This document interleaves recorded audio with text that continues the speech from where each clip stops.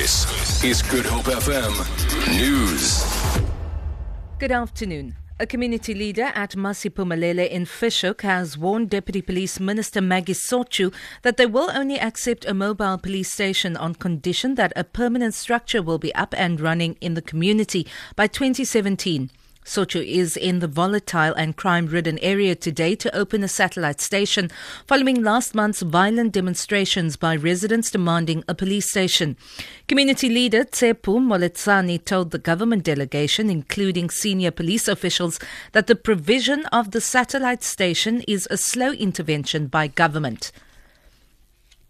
The ANC in the Western Cape, joined by NGOs and community organisations, are today marching to the Civic Centre in Cape Town, highlighting an alleged lack of service delivery. Regional Secretary of the ANC, Vuyiso Chalisisu, says issues such as street lighting, gangsterism and land for housing they want addressed by provincial DA-led government. Berenice Moss reports.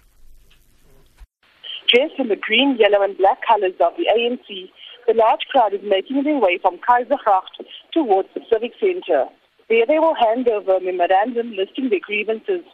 Vuyiso Chalisiso, Regional Secretary of the ANC, says when they raise their issues in council, they're blocked by the DA-led majority.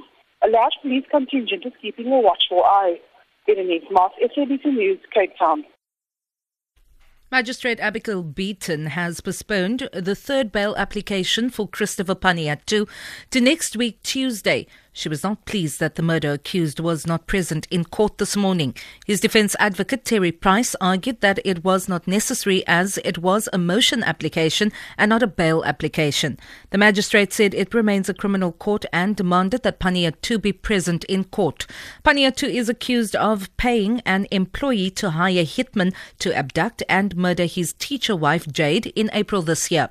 He was denied bail earlier by Beaton and again on appeal in the Eastern Cape High Court in Grahamstown. Gunmen are holding 170 people hostage in a luxury hotel in Mali, capital Bamako. 140 guests and 30 employees have been locked in the hotel. 2 security guards have been injured. The gunmen targeted the Radisson Blue Hotel in a neighbourhood that is home to government ministers and diplomats. Police have sealed off the area. The BBC's Tomafesi reports. There is a shootout at the moment underway. The security forces are deployed on the ground. They've cordoned off the area and are exchanging gunfire with the armed men who are holed up in the hotel. But we don't have more information at the moment. All we know is that automatic weapons are being fired and that the gunmen would be holed up in one of the floors of the Radisson Hotel in Bamako.